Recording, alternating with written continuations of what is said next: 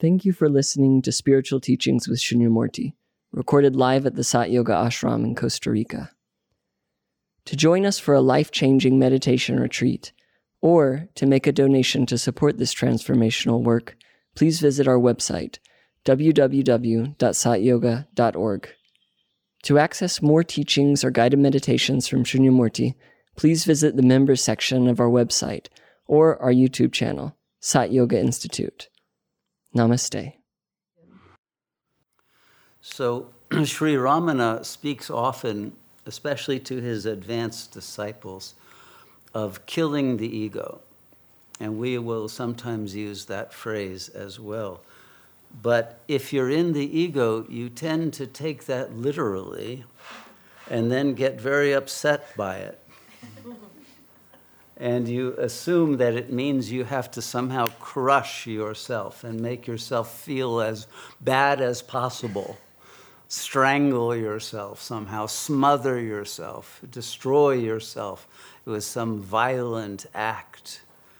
And of course, none of that could possibly be meant by Ramana or by any of the teachers of truth, because the truth is pure love.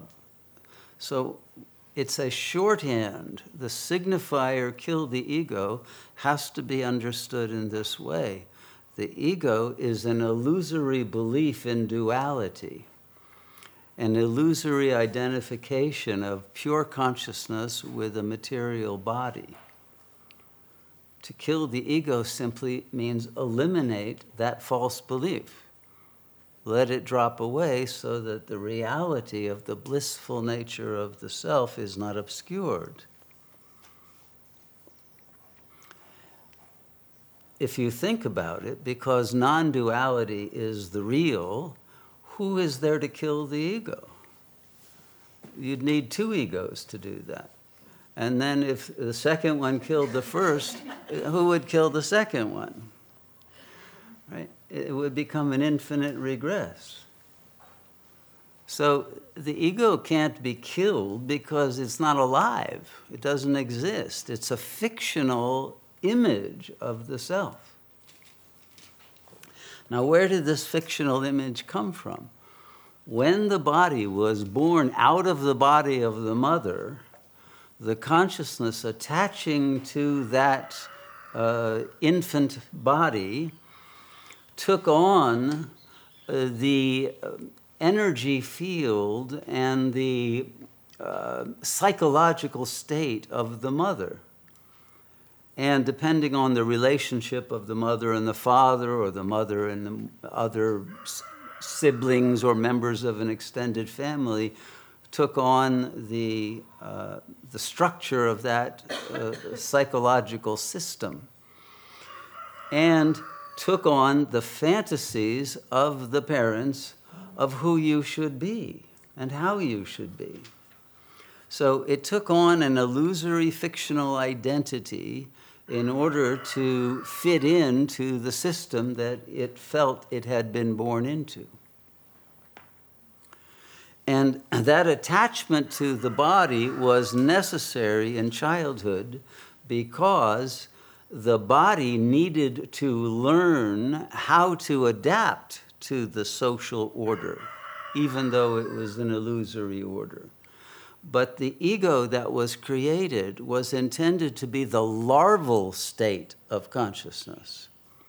And as soon as the body reached physical, biological adulthood, which is the age 13, the ego was to be put aside, to be dropped. You know, in the Jewish tradition, you'd have a bar mitzvah or a bat mitzvah. You would take on the duties, responsibilities, powers, and privileges of adulthood. But in many tribal cultures, you wouldn't have a determined configuration of commandments and of traditions and of all of that you had to be the next generation to sustain. But in fact, you would go into a vision quest to discover from the infinite who you are, and you'd receive a name from that infinite power of presence, going through an ordeal alone in a jungle or a desert or in a mountain, and fasting and going through the ordeal of letting all of one's identity fall away, to discover in that state of not knowing, that total cloud of unknowing, the supreme knowledge that cannot be gained from experience, but that can only come from within when all of the belief systems have been removed. But this culture doesn't have a vision quest. It doesn't even have the old bar mitzvahs or confirmations or any of that, except in a very nominalistic fashion. They are not real rites of passage. They are simply the continuation of a child's identity structure, trying to get the approval of adults. But adulthood, in its true sense of all of the freedom that it should connote, is never attained in this culture. And the ego is angry about that, because the ego knows it is a stunted entity that has never been able to outgrow its anxieties and depressions and feeling of being unloved and unlovable and angry that it didn't get its needs met, etc., etc. And so it stays stuck in a constant repetition of its complaint that it never got to grow up. And instead of growing up, it simply complains about its condition over and over again. And it compensates for its feeling of lack and stuntedness with a narcissistic sense of grandiosity. And we'll get into building up its ego, whether with bodybuilding or with development of some kind of a narcissistic front or an ability to impress people with a talent or whatever. But underneath that is that total sense of lack of essence. And this became so common that philosophies like existentialism began to develop in the 20th century. What is existentialism? It means I exist, but I don't know who I am. That's the philosophy. You have existence, but somehow you never found your essence. And so your life consists in trying to figure out who you are, or artificially fabricate an identity, because there is no essence. There's a loss of faith or belief that there is anything real in you. You are an imitation of imitations.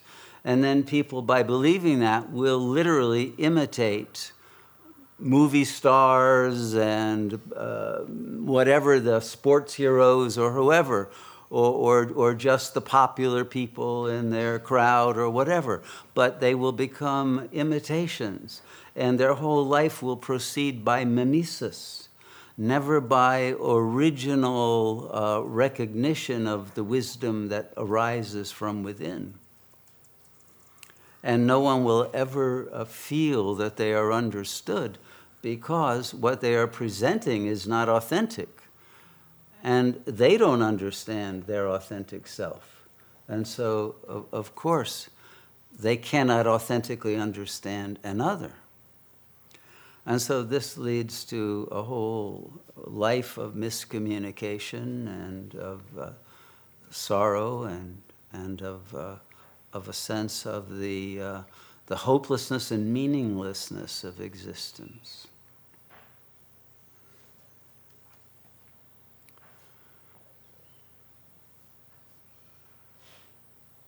How many can relate to that? Yeah. It's almost universal today.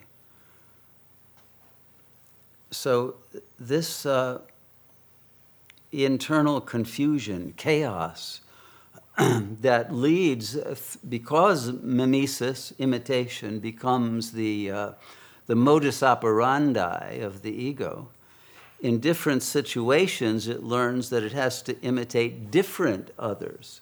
Sometimes you have to imitate the mother, sometimes the father, sometimes a sibling, sometimes your uncle or your aunt or your grandmother or whoever, or the rabbi or the priest or the mullah or the Zen master that your parents take you to, or the Sufi sheikh or whatever. You learn to imitate. And you may be designated as a scapegoat and as the black sheep and the loser or the oppositional one, and then you have to rebel. But you are not free to rebel against the designated position of the rebel. And so there is no free will within the ego, and because it creates a number of different identities for different situations, it becomes ever more confused, and no one of those identity fragments has the power to overrule the other and say, I'm the real one, the others should go away so I have a unified consciousness. There's no authority to do that within the ego structure because none of them are real. And so the ego is living in a hall of mirrors, reflecting images, and identifying in a way with all of them, and yet knowing it's none of them, but not able to recognize the mirror itself as the consciousness that is containing this chaos and is not affected by it.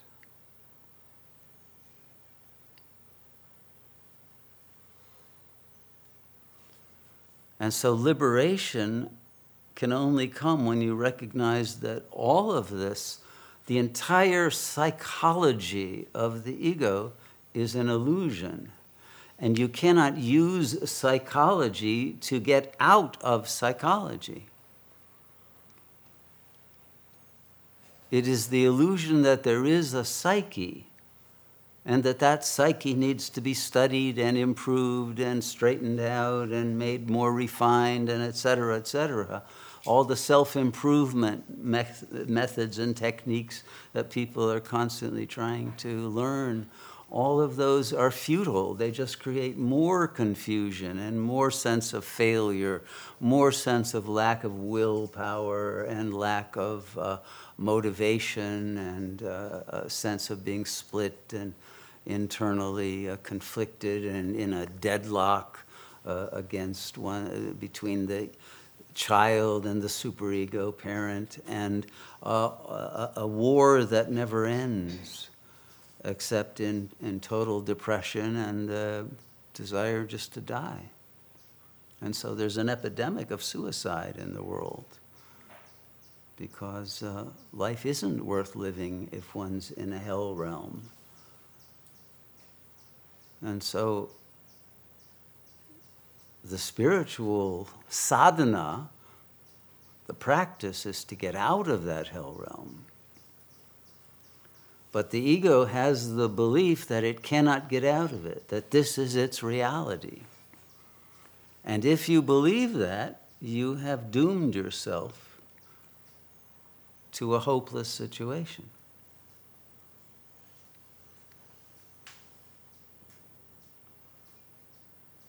So, Ramana, in the second shloka of the 40 shlokas on the real.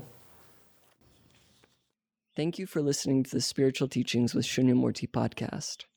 For more information on programs and retreats, click on the calendar section of our website, www.satyoga.org.